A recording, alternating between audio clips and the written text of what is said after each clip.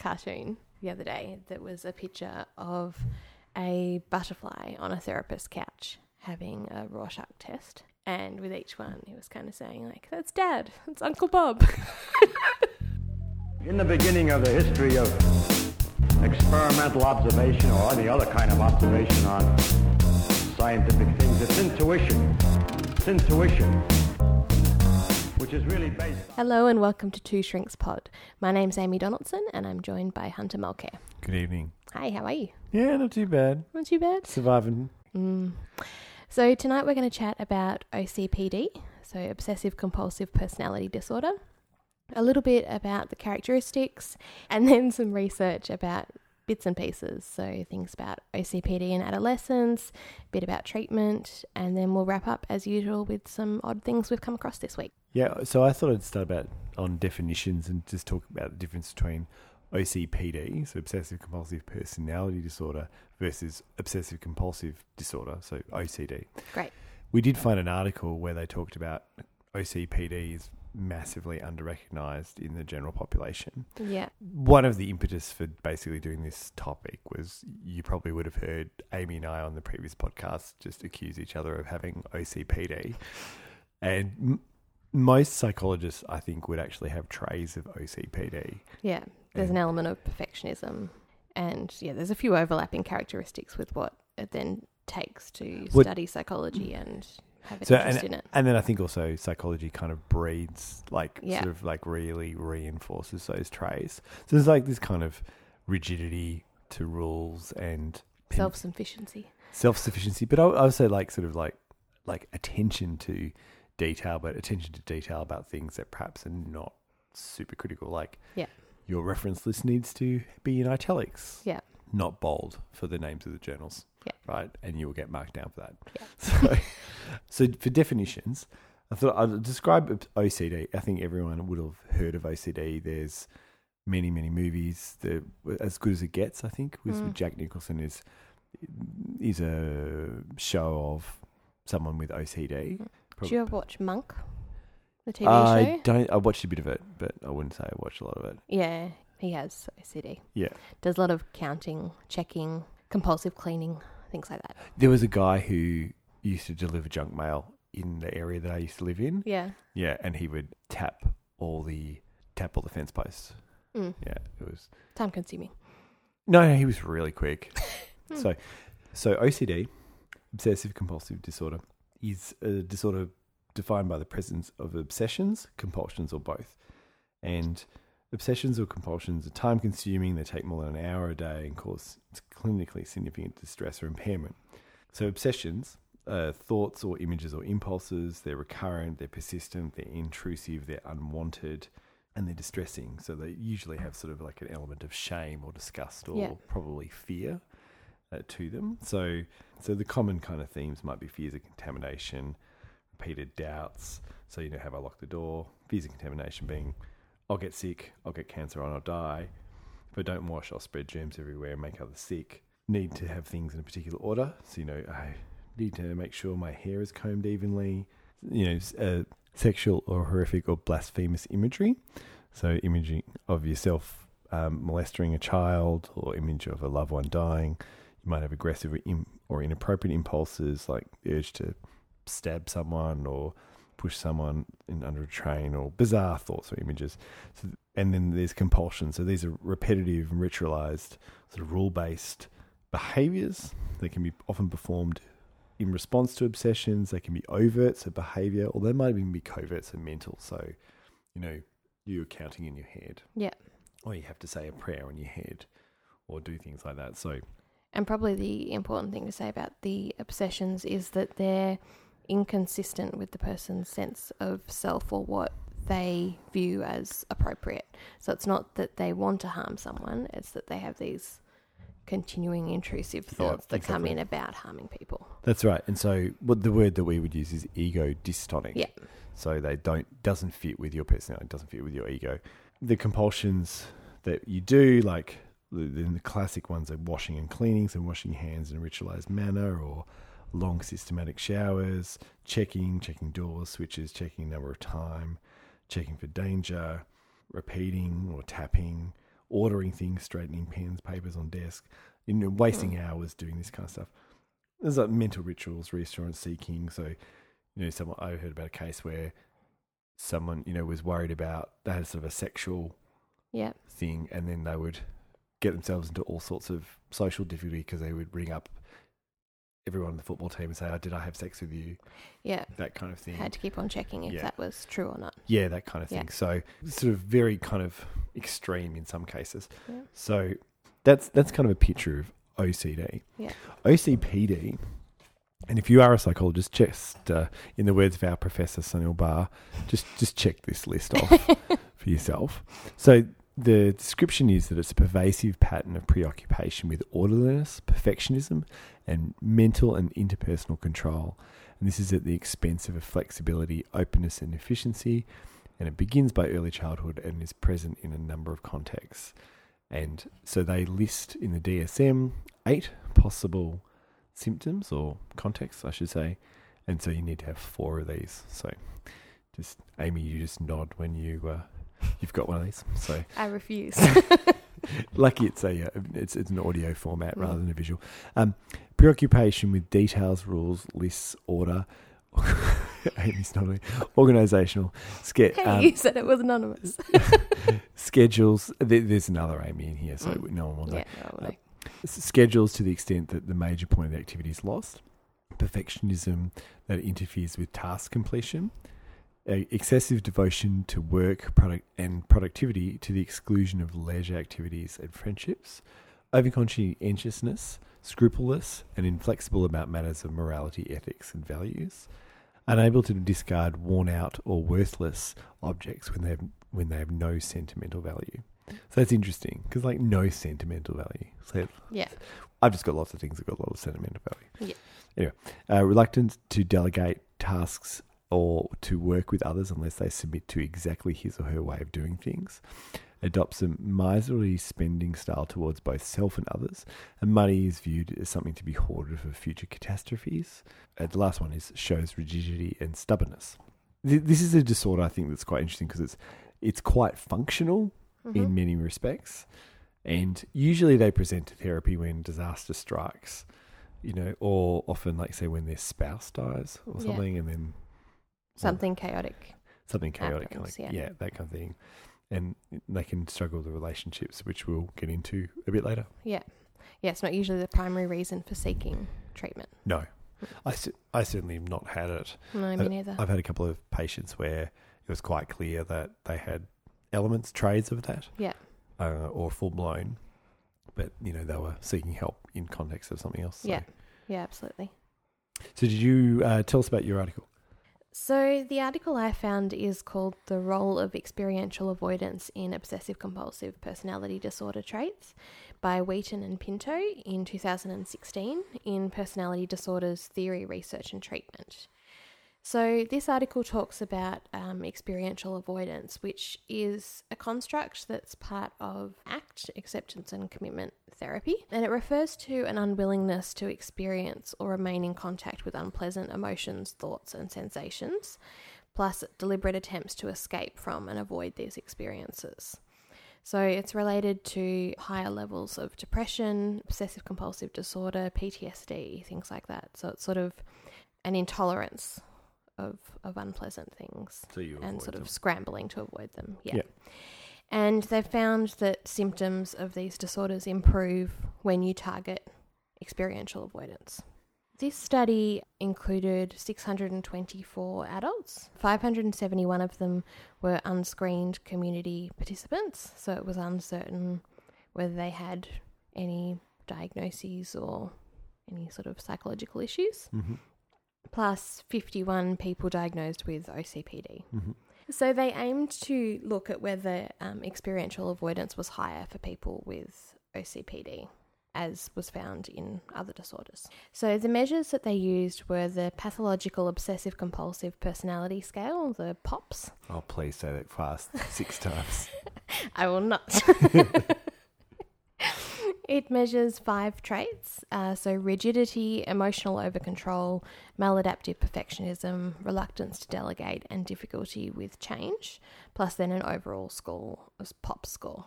So there was also the Acceptance and Action Questionnaire version 2, which is a measure of experiential avoidance. The DAS-21, which I'm sure we've mentioned before, as a measure of depression, anxiety and stress. Everyone uses it because it's free. Exactly. And then good questionnaire. Good questionnaire. Sure, that too. And then the Quality of Life, Enjoyment and Satisfaction Questionnaire, the short version, for just a general measure of well-being. So the results showed that the OCPD group were higher in the overall POPS scale, so they were higher in the traits that make up obsessive compulsive personality disorder, as you would expect. Yes. As well, and the subscales, as well as then each of the DAS subscales, so they had more distress overall than the general population, and they had lower quality of life than the general population. And then they also had significantly higher experiential avoidance than the general population. Yes, I mean, so that first set of results sort of not remarkable Not surprising, in yeah. any particular way, but they were higher on experiential avoidance. Yeah, exactly. And that remained significant after they controlled for age and DAS, so age and their general distress. Yep. So it kind of indicates that the experiential avoidance was an independent component of OCPD from distress. Yeah. And so the scores on the measure of experiential avoidance were strongly and significantly correlated with the overall OCPD scale, plus each of the subscales. And then the measure of experiential avoidance was also significantly associated with each subscale of the DAS, so each type of distress. Yeah. So it kind of indicates that there's something about having that element of your way of coping with things that is related to increased distress. Yeah. Yeah. Well, I mean, they find that in non-personality disorders samples, like so with cancer patients, Yeah. there's a lot of literature on coping, Yeah. also coping with stress, and what they call quote unquote emotion focused coping mechanisms are always associated with high levels of distress. So, I mean, usually as a psychologist, I would say avoidance is good short term, bad long term. Exactly. Yeah. And so there's nothing wrong with avoidance. Yeah. It's just don't do it for a long period of time. Yeah. Yeah. Because you never learn then other ways of dealing with the distress or dealing with whatever the issue is. So, sometimes you need a night off from whatever it is that Yeah. you're doing. But, you know, if you have 7 nights off, you just get close to that deadline and the problem's still there. Yeah. So, The problem doesn't shift. It's just yeah. So, often magnifies. yeah. Because So it kind of- becomes also scarier to confront the problem because you've avoided it for a while. And how did you feel when that happened, Amy? Yes. Vicious cycle. Vicious cycle. Anyway, so Two Shrinks Pod moves into personal therapy between the co-hosts. Anyway, so When the microphones are off. So also they found that experiential avoidance and OCPD was negative related to quality of life. So that each of these constructs were related to reduced quality of life. Yeah. And that when they popped everything into, I think it was a multiple regression, that experiential avoidance accounted for the relationship between OCPD severity and reduced quality of life. Yeah, right. So none of the other factors predicted that So, relationship. do you want to say that in English? Yeah. So that means that the impact of OCPD on your quality of life sort of breaks down to be about your level of experiential avoidance. Yeah. So if you got OCPD or OCPD traits Yeah. and you avoid, then you've got worse quality of life. Whereas if you've got those traits but you are less avoidant, then you're happier. Yeah, exactly. Which would be an interesting, like working clinically, one of the, and as I'll talk about later in the pod, you would be wanting to make an argument to a patient saying your life will improve if you alter some of these habits that you're in. And that would be an interesting thing to say, look, we've done research. We can show that people who don't avoid as much with your characteristics are happier. Yeah. And it feels like quite a concrete target for treatment as Yeah. well. It seems far more manageable to me than going, okay, you've got to deal with something that sort of, has personality in the title and feels like it's something that's a big looming construct. Yeah. Yeah. Yeah. I guess the last bit of results to kind of add in was that they did some regressions and looked at what predicted severity on each of the subscales. Yeah. Again, the experiential avoidance was the only significant predictor of severity in each one of those subscales. Yeah. Yeah. So it seems like it predicts severity of OCPD and poorer quality of life. So there you go. Yeah. Kind of neat. Neat. Nice. Makes sense. Yep. Provides something useful for treatment. Well, potentially. Two thumbs up. So the article I've got is called Interpersonal Functioning in OCPD by Nicole Kane and colleagues. It's in the Journal of Personality Assessment 2015. So they talk about OCPD being, the core traits of it as sort of perfectionism, this preoccupation with orderliness and detail, and control over their environment. And their OCPD people, or people with OCPD, have quite rightly characterised as rigid and controlling. Mm-hmm. So they have this need for interpersonal control, and they say, well, this can lead to hostile behaviour and occasionally explosive outbursts if this control is not met or people don't meet this kind of stuff. They talk about that there's little research in this area of interpersonal functioning in OCPD, but then quite interestingly, they kind of go on it and cite like a lot of research in the area. But their main point about it is that the findings about OCPD in interpersonal functioning is kind of mixed. Mm-hmm. Part of the reason I think is that there's a mixture of measures of interpersonal functioning. Okay. But the other element is that they seem to think that they haven't controlled for OCD in OCPD. Okay. In the samples. Yeah. So because OCD and OCPD are so have similar elements to it, mm-hmm. right? That there's actually a high level of comorbidity. So yeah. I read one study where I think they said that 45% of patients with OCD mm-hmm. have elevated traits of OCPD. Okay. Yeah. So really, like if you're listening at home, what that just means is that people with OCD often have elements of OCPD. Yeah. And so then if you're kind of like that anxiety depression crossover. Yeah, it'd be a similar thing. kind of level. Yeah. So if you're then doing a study where you're recruiting people with OCPD, then you're probably going to get patients with OCD, and they actually might be a different cohort or a different group, and then that may muddy your results. Yeah. So in this study, they try and account for that. So they talk about a couple of ways of measuring interpersonal functioning. Surprisingly, this is actually a little bit dense, or I found it a bit dense. So I'll try and explain it a little less dense. They talk about a couple of different dimensions. So there's two different dimensions that they first talk about. A dimension going from dominance in interpersonal functioning or interpersonal relationships and being non-assertive. Mm-hmm. So, and then a second one being warm mm-hmm. in interpersonal functioning or interpersonal relationships, and cold. Okay. So like you can imagine that those sort of dimensions, and what this particular scale, they plot it sort of XY, mm-hmm. and then they draw a circle, and then they can divide it up into like 8 quadrants. Okay. Or 8 eighths, I guess is what you call it. So somethings? octants is what they call it. It took me a few goes to actually get that. Anyway, in terms of like the warmth, cold, well, in terms of these dimensions, what they talk about is that you're bothered by the opposite of what you are. Yeah. So if you're warm, then you're bothered by people who are cold in interpersonal functioning. Yeah. If you're cold, then you're bothered by warm people, right? So cold would be kind of, I don't know how you would describe it, but I guess distant and cold, and like sort of not engaging on an emotional level when you're there. Yeah.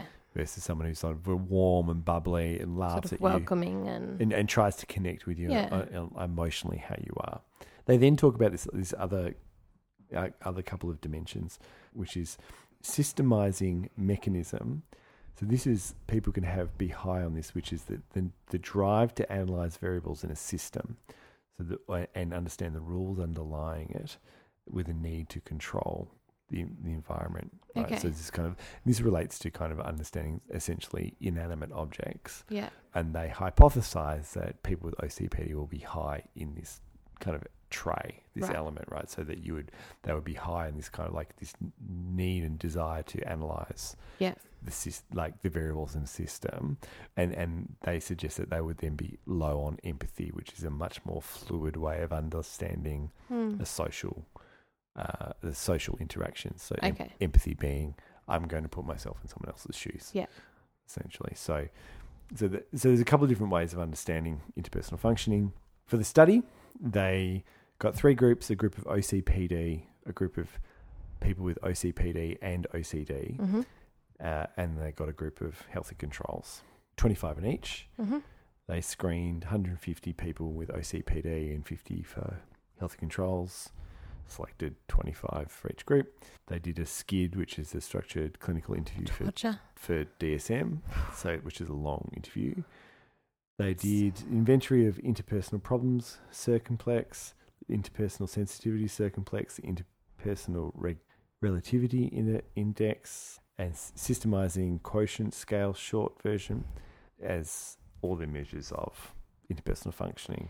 And did they control for whether people were dog people or cat people? Just doing a callback to episode 2. It could be episode 2. Anyway. Yeah. No, there was no mention of dog people, cat people. I did find, as an aside, a article about cancer patients' exercise levels and dog versus cat ownership. I think. New topic. New topic. Sorry for the sidetrack. Anyway. Just heard dominance and thought dog people. That's it. So the results, there's a few of them. I'll try and go through them quickly. So they found that participants with OCPD reported hostile dominant interpersonal problems, which is consistent with some previous research. And it wasn't consistent with other research that didn't screen for comorbid OCD like they did. Okay, so the idea being that people with OCPD are focused on kind of controlling the environment. Yeah. And so when that control goes awry, then there's frustration. yeah, because they don't have the flexibility Yeah. to deal with it. So Yeah.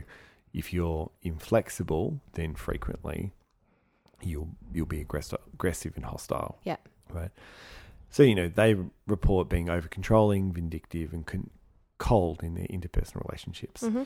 Versus, say, the OCPD and OCD group. So that's the group that had both. Yeah. And they were sort of non-assertive in their interpersonal problems and high in interpersonal distress.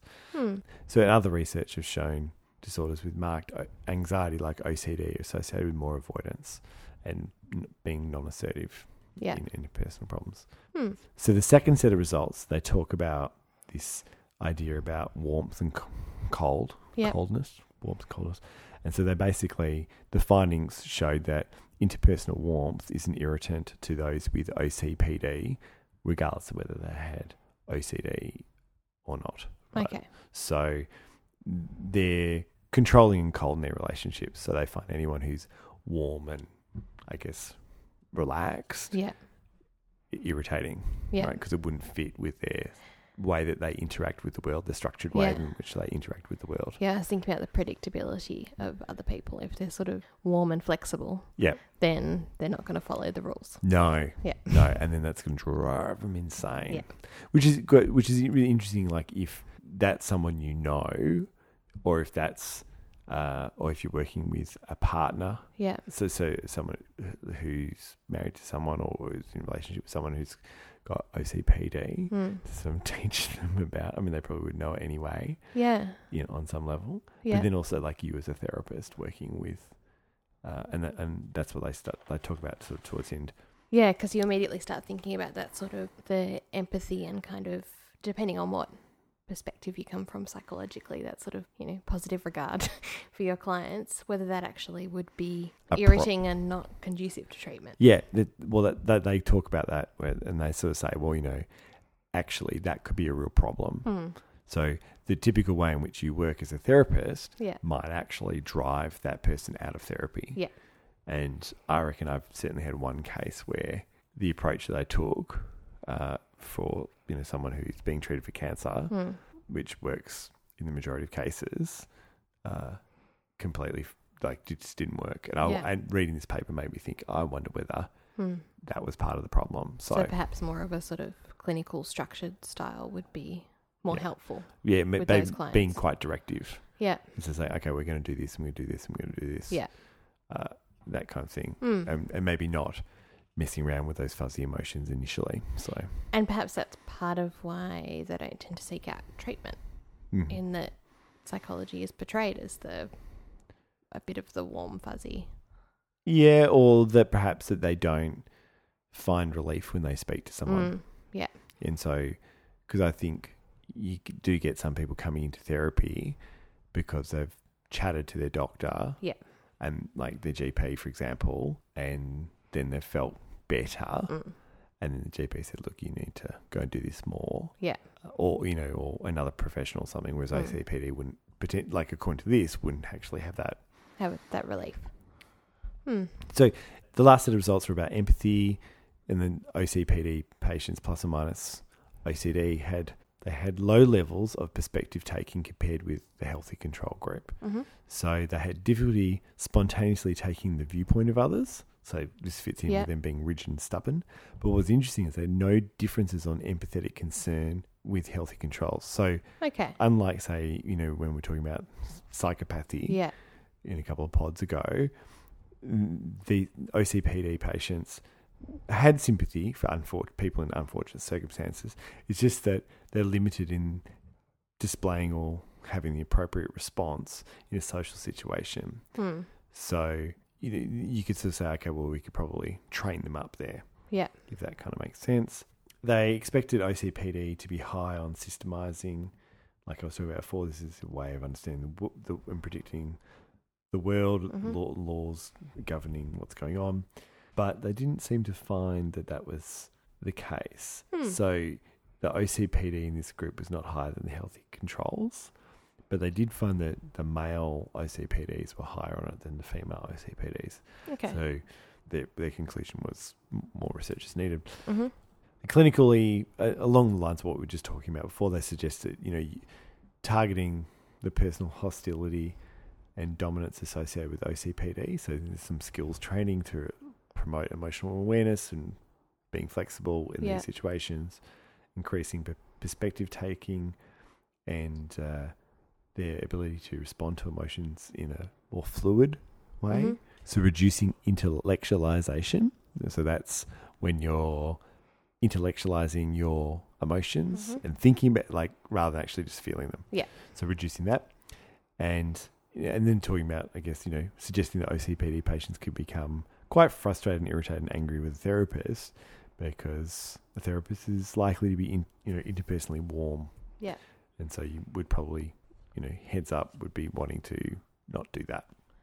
And I guess what that makes me think of as well is that sort of, in terms of those areas being a target for treatment, that could be helpful both in their relationships, but then also reducing the amount of times that they have sort of frustrations and outbursts from not being able to handle flexibility. So double pronged. Yeah, and you could potentially sell it. Somebody say, look, you get frustrated, that causes you more problems. Yeah. But also you find that unpleasant. We can give you some rules. Yeah. So it's like you could kind of play into their OCPD a little bit, so we can give you some rules. So in these situations, this is the way in which you could do it. So you could probably play into that a little bit. Yeah. Provide some structure. Yeah. To the chaos. They would love it. Very good.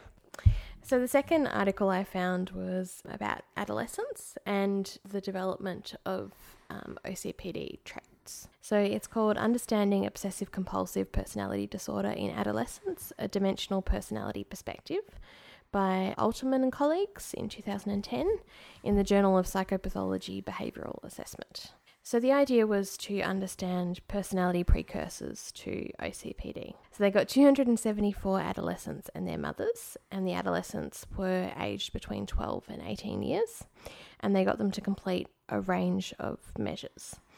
They got them to do the NEO personality inventory, so that's a measure of the 5 factors of personality. They also did an assessment of DSM-4 personality disorders questionnaire, which measures both the traits of OCPD and then distress and impairment.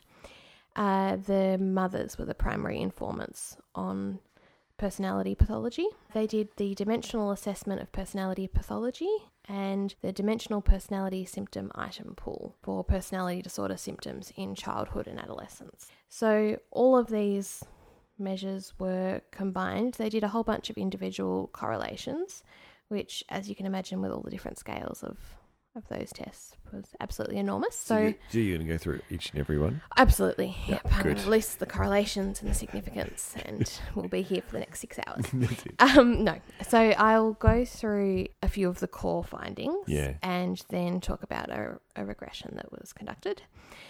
So in terms of the individual correlations, they found a positive association between OCPD symptoms and neuroticism, and then a negative association with extroversion, agreeableness, and openness. Yeah, that makes matches, perfect sense, yeah. And matches what we were just talking about. The regression with maternal ratings of OCPD found that conscientiousness and neuroticism were predictive of OCPD.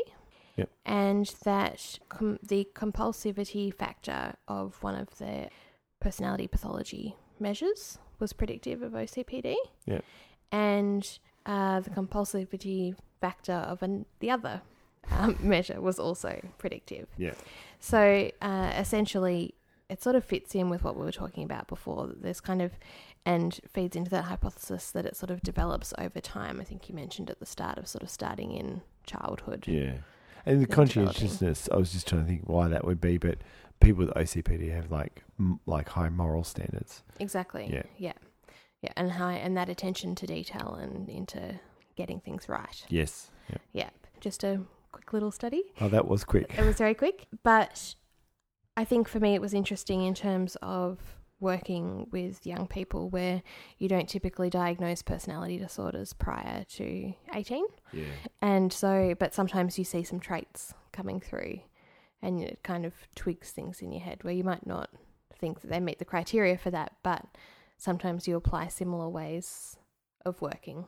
Yeah. So, for example, with thinking young people who have sort of traits that are similar to borderline personality disorder that I've worked with, of kind of, setting quite firm boundaries and creating a sort of secure, attached environment, for example, and kind of thinking how this would apply to that work. Yeah. So the article I wanted to talk about is called Schema Therapy for Cluster C Personality Disorders.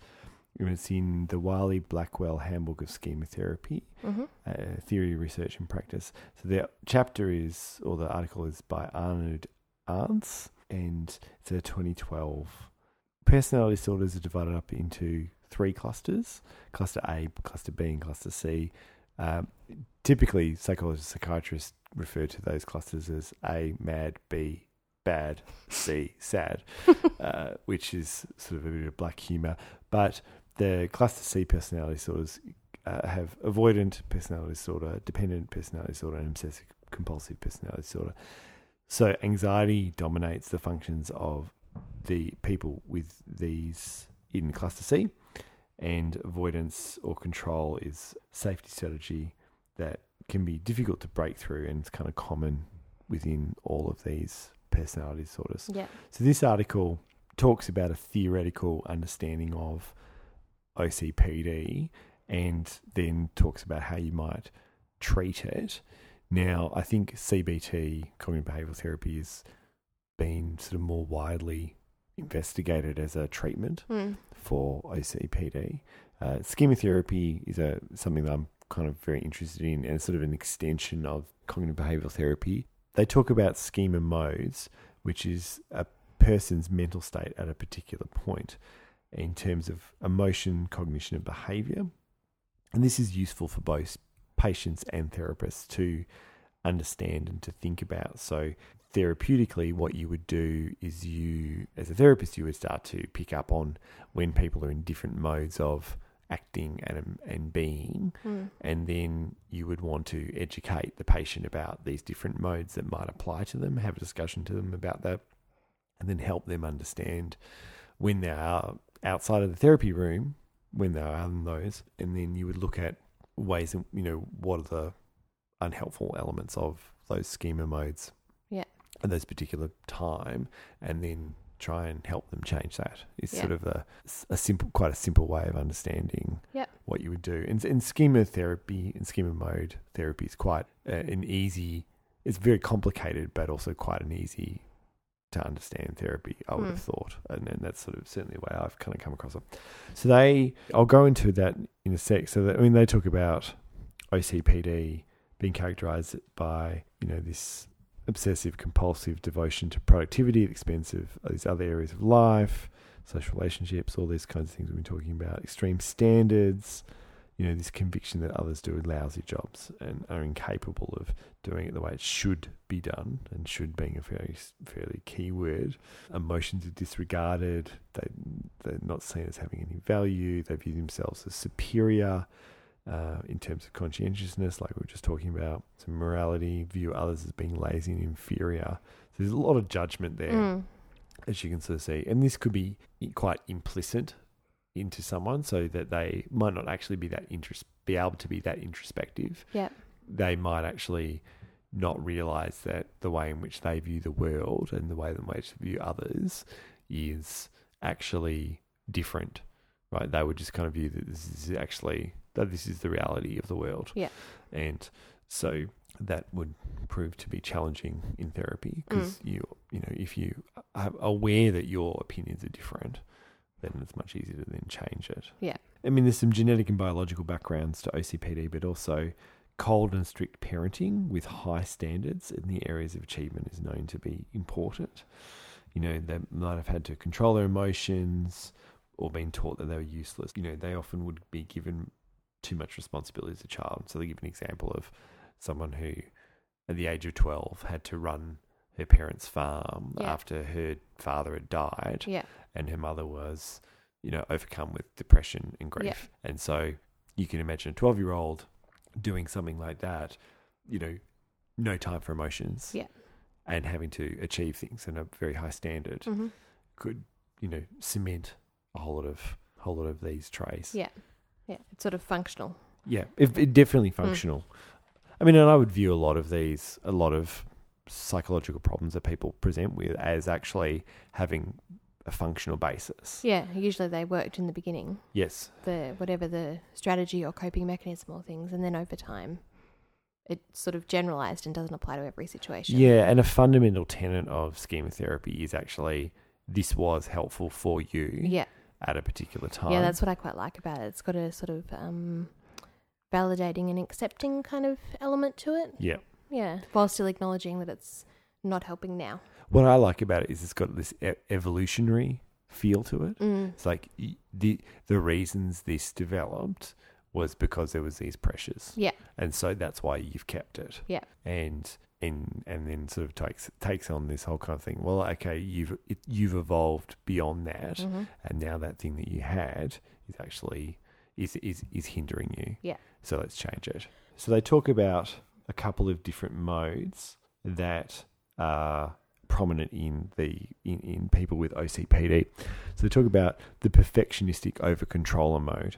So this is when a person is using excessive control and perfectionism as a strategy to avoid making mistakes and or feeling guilty when things go wrong. And so people would kind of get into that mode. Then there's this demanding parent mode. So there's this internalization of high demands. So this is this internalization of demands that their parents or caretakers would have given to them about productivity, perfectionism, social status, moral issues. So things you should do. Things you should do. And this is not unique to OCPD. No. And pretty much everyone has an element of this demanding parent in them. And usually it's signified by feeling shoulds. Yeah. Right? So not meeting this demand would lead you to feeling bad or feeling ashamed. Right? And so therapy would be about learning how to counter that demanding parent mode. There's a self-aggrandizer mode, which is that plays to this kind of superiority element. So to compensate for inner feelings of being inferior or inadequate or having doubts or something. The vulnerable child mode, so everyone has a vulnerable child. And so this is any state when a person feels like a little vulnerable child, little Hunter, little Amy, little whoever, right? The aim of schema therapy is always to build up someone's healthy adult mode. So this is a state where people take care of themselves, him or herself, and of others in a healthy and mature way. So you wouldn't be taking care of others beyond what really should be expected. Yeah. And you're taking care of yourself in a healthy way Yeah. rather than an unhealthy way, Mm-hmm. right? So this is a balance between, your own needs and others' needs and those of other people. So those are the kind of the core modes that you'd be thinking about. So very prominent is this perfectionistic over-controller mode. It's a survival strategy by people with OCPD. Perfectionism, over-control. It's a direct response to the demands of the demanding parent mode, which represents, again, like these high demands of the parent, the child experience, right? Yeah. And then this self-aggrandizing mode, you feel superior to others. I know how to do the job. Others do Because it you're doing sloppily. everything perfectly. And that you would suggest is actually probably come about because they actually do probably do things more often than not better than other people. Yeah. Those three things kind of feed into one another. Yes, that's exactly right. So, and believing others are careless and irresponsible. They talk about OCPD being associated with emotional abuse in childhood, but usually these patients deny it or cannot access this vulnerable child mode. It's interesting because when I was doing some other reading, I found an article about attachment and OCPD, and what I found fit with that in terms of that they had higher levels of fearful attachment, so that sort of disorganized, approach, then avoid. Yeah, kind and so of you would patterns, then, which you would find with emotional yeah, abuse. and then you would find some relief by being able to control your world. Yeah, exactly. So, and then you would double down on it essentially. Yeah. So, how do you treat this? Yeah. So they talk about a protocol that they were investigating. Mm-hmm. I didn't actually get time to look at what the subsequent results are. It's a short 50-session protocol. Wow. Yep. So that's it's weekly for a year. I think it's like 40 in a year, and then they do 10 booster sessions in the following year. So this gets back to treatment of personality disorders, which is treating personality disorders are hard. Mm-hmm. So you have to do a lot of work because long-term work. Well, because it's someone's personality. And even then you're not changing someone's personality. You're kind of like smoothing the edges off it. Yeah, supplementing the coping strategies. Sort of, yeah. Yeah, they'll still be controlling and rigid. They'll just be less so. Yeah, they'll be able to recognise it and adapt a little bit. Yeah, you'd hope so. So the aim really, I mean, you might have guessed it already, but the aim that this approach will take is getting rid of this demanding parent mode. Mm-hmm. So reducing someone's high standards, challenging it, and so you would use that image rescripting. Mm-hmm. Is that something you use? Just as an aside. Rescripting. You're It depends on how you chair stuff, don't you? I definitely do imagery stuff where you.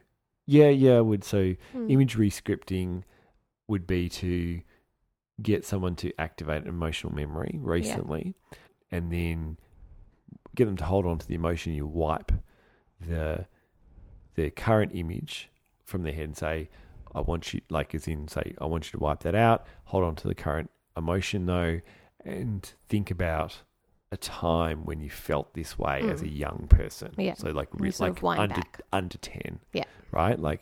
And then it's very powerful. And then you get them to describe what's going on in that image. And then you as a therapist, you say, I want you to imagine that I'm in that image. Yeah.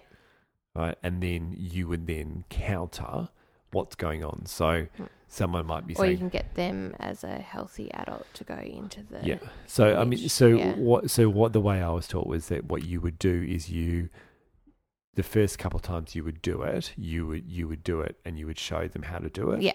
And then later on you get them to healthy. So what you would do is you would say, I want you to imagine that I'm in the image, and then I would say, I want you to imagine that I am saying this to your parent who's doing the mean thing to you. And there's ways in which you go about this, and it's very, very powerful. And therapists are often very timid to do that in therapy because it seems a bit difficult, but the results... The impact is amazing. After doing it with one or two clients, it's just like, wow, this is amazing. Yeah. So, and there's other ways of doing that that are less intrusive. just classic CBT kind of stuff. Using flashcards, and also schema therapy talks about limited reparenting. So, which is that the therapist role models how a healthy adult should have responded, or responds to a patient in a way that their parents should have responded. Yeah. So you sort of become that sort of secure parent kind of thing, responding with boundaries, but with warmth. Perhaps more so than, say, straight CBT would definitely do or teach you. The other goal is just that they ask the patient to reduce perfectionistic over-control or over-controller mode. So this is behaviourally. So allowing someone to make mistakes or telling them, okay, you've got to set a shorter period of time to get a job done. Yeah. So not to work harder, it's just actually say, okay, you just need to edit that podcast in an hour, not 6 hours, for example. I don't know where that would come from. No, I don't know either. You'd explain I'm just going to experientially avoid explain and push for importance of emotions. So this is kind of like they shut off from their emotions. So get them to understand that they're okay, they're safe. Actually, they're really good to have, and teaching them to take care of that vulnerable child mode, right? So build up the healthy adult mode, so they can, so when they're feeling vulnerable, to go, okay, well, how would my therapist tell me to act? And then over time, it's like how should I act? Yeah. That kind of thing. So this therapy takes about 5 or 6 sessions to conceptualize the ins and outs of each person. Yeah. Right. And then they talk about a focus on a current focus and a childhood focus, and it's sort of like 15 to 19 sessions of each of those things. So I liked it because I like schema therapy, but conceptually it made a lot of sense to me. Yeah, absolutely. And you imagine that along those lines, it should make some difference, but you wouldn't actually need to study it. Yeah, nice. All right, we're going to take a break. We'll be back soon. You're listening to Two Shrinks Pod. Experimental observation or any other kind of observation on scientific things. It's intuition. Which is really based on just experience with everything. Thank you for listening to us. If you like what you're hearing, please rate us on iTunes or send us delightful emails at twoshrinkspod@gmail.com. But mainly just rate us. That would be the most appropriate. Or you could review us if you've got time. You could do both. You could do both. That's asking a lot. You can also, if you're interested in any of the articles in this podcast or in previous podcasts, you can always look at our website, twoshrinkspod.com. And we post links to the articles there.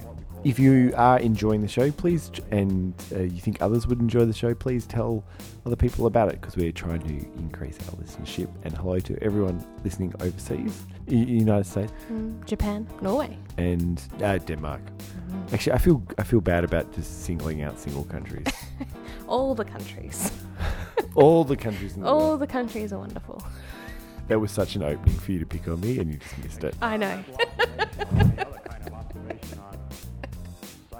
All right, thank you for listening. We're going to get back to it. Okay. Which is really based on just experience with everyday objects. And we're back. This portion of the show, we talk about an interesting article or two that we've stumbled across during the week. Hunter, what do you have? I'm going to tip my hat to my mother-in-law, who took my wife to My Fair Lady this week. And this is Living Learning Theory through My Fair Lady. And this is by Holly Gleesner. And it was in the British Journal of Educational Technology in 2005. The abstract goes something like this. In My Fair Lady, the play, the renowned linguistics professor Henry Higgins attempts to instruct the common flower vendor Eliza Doolittle in proper English etiquette and speech. Set in the 1910s, but written in the heyday of behaviourism, the play reflects the idea that behavioural change is evidence of learning.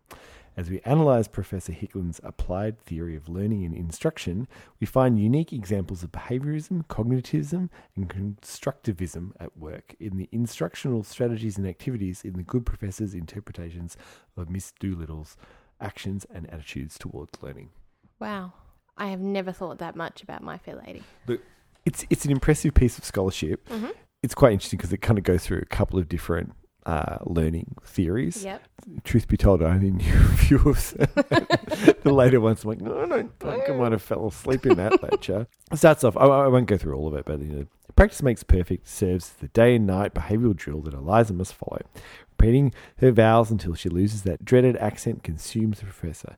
Listen to me speak and watch my mouth, he often says to her, and even places marbles in her mouth and requires her to recite them from a book, which is a really, really funny scene until you think about, because she swallows one of the marbles. Yeah, that's... And then you think about, like, the state of medicine at that time. And it's horrific. I saw that, laughed and thought, oh my God, they didn't have any, did they even have x-rays? Anyway, so through these instructional strategies, the importance of observable behaviour in stimulus and response shows Higgins to using verbal reinforcement.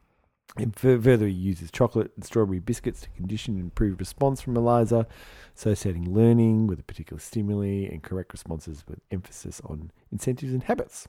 So Higgins engages in a neo-behaviourist response, demonstrating the proper way to hold a teacup and a saucer, and then they kind of note that it's akin to a modern movie, Pretty Woman, with the street worker Julie Roberts trying extremely hard to walk and talk like a lady. The references Skinner, who was a behaviourist. Rat dude. So when she finally pronounces the rhyme correctly, the rain in Spain stays mainly in the plain. Nice. Higgins asks her to recite it again and again and again. But so unlike Skinner, he's not using intermittent reinforcement. No. He's incessant. So foolish. The discriminant stimulus for Eliza lies in pleasing Higgins, fueling the appropriate response and reinforcing the cycle. It kind of goes on. I'm not sure how much more I really want to go into it, but I feel like you've captured the essence. Yeah, that's it. So I mean, if you they talk about Bandura, they talk about Vygotsky, Piaget. If you are a first year psychology student, read this article. Yeah, and reference it in an essay that you are doing. H1 straight up. So excellent tip. Yeah, I mean, see, I don't. Do you even know Vygotsky? I don't know. I did a little bit constructivism. About him. Yeah, but it was very short. It was sort of a 15-minute of a 3-hour lecture. Maybe I should just look up a Wikipedia of that. Yeah, that would be helpful. Just oh God, I don't know. Look, it was funnier than reading it, but I think it was enjoyable. It was enjoyable, nevertheless, and excellent. I do like My Fair Lady as a thing, although I think it might have dated a bit. I'd say so. I Wish She Was More Like a Man, I'm pretty sure wouldn't have gone down that well with the audience. No, probably not. But I think I like Higgins. He's a lovable, what did you say, rogue? Raconteur, maybe? Yeah. Raconteur. Yeah. I don't even know how you found that, but great. Walking to pick up my kids, Google Scholar, My Fair Lady. That's nice. So what have you got for us? So I've been thinking about what makes someone a over-the-top obsessed fan of something. Yeah. So I found an article called... Don't look at me. Where did you say that? It's nothing to do with you. I found an article called I'm Your Number One Fan, a clinical look at celebrity worship by Sanson and Sanson, 2014, in Innovations in Clinical Neuroscience. So this is a review article that talks about celebrity worship as a continuum from admiration to psychopathological. And so it describes a whole bunch of individual characteristics. Is this just like a leftover article from our stalking pod last week? It kind of is. Yeah. And what was interesting to me was that when I had a look at some of the scales that they reviewed, because I kind of thought, well, admiration is quite a broad It's concept. not very well. Yeah, it's not singular. Yeah. Yeah, but the intensity of the items on the scales, they were really intense. Yeah. They were sort of things like feeling like if your celebrity of choice has an achievement, that it's your achievement. Wow. Or experiencing intense grief when they lose a football game, or feeling like you're destined to be together. Like, they're intense. Anyway. So they spoke about how people view celebrity worshippers as foolish, persistent, irresponsible, submissive, and less honest than other people. They found that they spoke about articles where at sort of moderate levels of celebrity worship. It was related to poorer body image for teenagers, that it's related to cosmetic surgery acceptance and use. Really? Yeah, that it's negatively related to religiosity. So you're not religious, but you believe in a In a celebrity god. Yep. Yeah. Low levels of it were related to sensation seeking and cognitive rigidity. Yep. Medium levels to identity diffusion. Yep. And high levels to poor interpersonal boundaries. Yeah. And it's related to narcissism. So Mhm. all of these thinking different... yeah, wow. Yeah. And then it talked about clinical issues. So that at moderate levels, it's related to fantasy proneness. Yeah. So, yeah, sort of dreaming about those things. And at high levels, both to fantasy proneness and dissociation. Yeah, that makes sense. Yeah. And then they also spoke about a bit of the stalking thing of sort of making contact with celebrities. And that was related to dissociation and sexual thoughts and feelings about a celebrity. It was related to absorption and stalking behaviour. Yeah. So being completely fixated. And in the last kind of chunk of things that they talked about, they listed off a whole bunch of clinical things that it's related to. So positively related to addiction, criminality, compulsive buying, materialism, depression, anxiety, somatic symptoms, social dysfunction, poorer overall mental health, and poorer life satisfaction. Wow. Yeah. Well, All from being besotted with a celebrity. I wouldn't say it's cause and effect. Not cause and effect, no. But interesting. Yeah, there's so many ways you could look at that. Yeah. Because, I mean, like, so you would be addiction problem and you're unhappy and then Yeah. you're proneness to fantasy and then you kind of become obsessed and That sort of single-minded. single-minded thing about, like, this person is... Focus. This person's amazing, all or nothing kind of thing. Yeah. That kind of stuff. And that would explain why kind of, like, low-grade celebrities would get it. Like, Yeah. so, I mean, say perhaps like a judge on a talent show Yeah. who maybe has a music career but not a great one, Yeah. you know, would then get these sort of obsessional fans about them, that kind of thing. Yeah, because it's interesting. I was trying to think of, like, whether I've ever had, like, celebrity... It's not celebrity crushes, it's celebrity... And that was the thing when I first started reading it. I thought, well, maybe I've had sort of like like the admiration end of things. But then Yeah. when I actually looked at these scales at what admiration involved, it was sort of being besotted with someone to what I viewed as quite an intense... Yeah. degree. See, It I wasn't would simple. definitely not have that. Like, the No. only thing I can think of is, like, a couple of musicians that I thought, like, I really got Yeah. what they were talking about. Yeah. They really spoke to me. Yeah. Now, but that's... But you didn't think you were meant to be with them? No, or that there was any... if you've got too much neuroses, like, Yeah. I reckon I'd speak to a famous person and just be like, I've got nothing to say to you. I would say, I've got, like, I can't do it. Like, as in, I'd just be like, my neuroses about, like, Yeah. whether I'm interesting at all. Yeah. You know, would It's just just- come up. Really fascinating. So, because I did a bit of looking at kind of finding out what makes, like, whether there are personality traits or kind of Yeah. histories that lead to this sort of thing or are correlated with it. But there was very few pieces of research about it. I but- wonder if there would also yeah. be different, like, sports stars versus, you know, TV celebrities, that kind of stuff. Yeah. So there you go. Little did- snapshot of celebrity worship. Do you have celebrity worship? No. And I thought that there might be a touch of it, but there's really not. It's just, I'm just not cutting it. Like a sort of, celebrity crush just doesn't do it. You're too happy. I try and be obsessional. I cut the pictures out of TV Week, but I just can't do it. I just haven't made the full size paper mache model yet. But I'll get there. Well, I think that we might leave that there. Sounds good to me. Thanks for listening. So next week we are going to be doing a special for our 10th episode on... Well, 10 things we came across during the week. That's it. So we're going as rogue as possible. As rogue as possible to celebrate Within our the 10th format. within the format that we've rigidly applied. Yes. OCPD. And we'll stick to. And we'll get back to it. See you next time. Bye. Bye.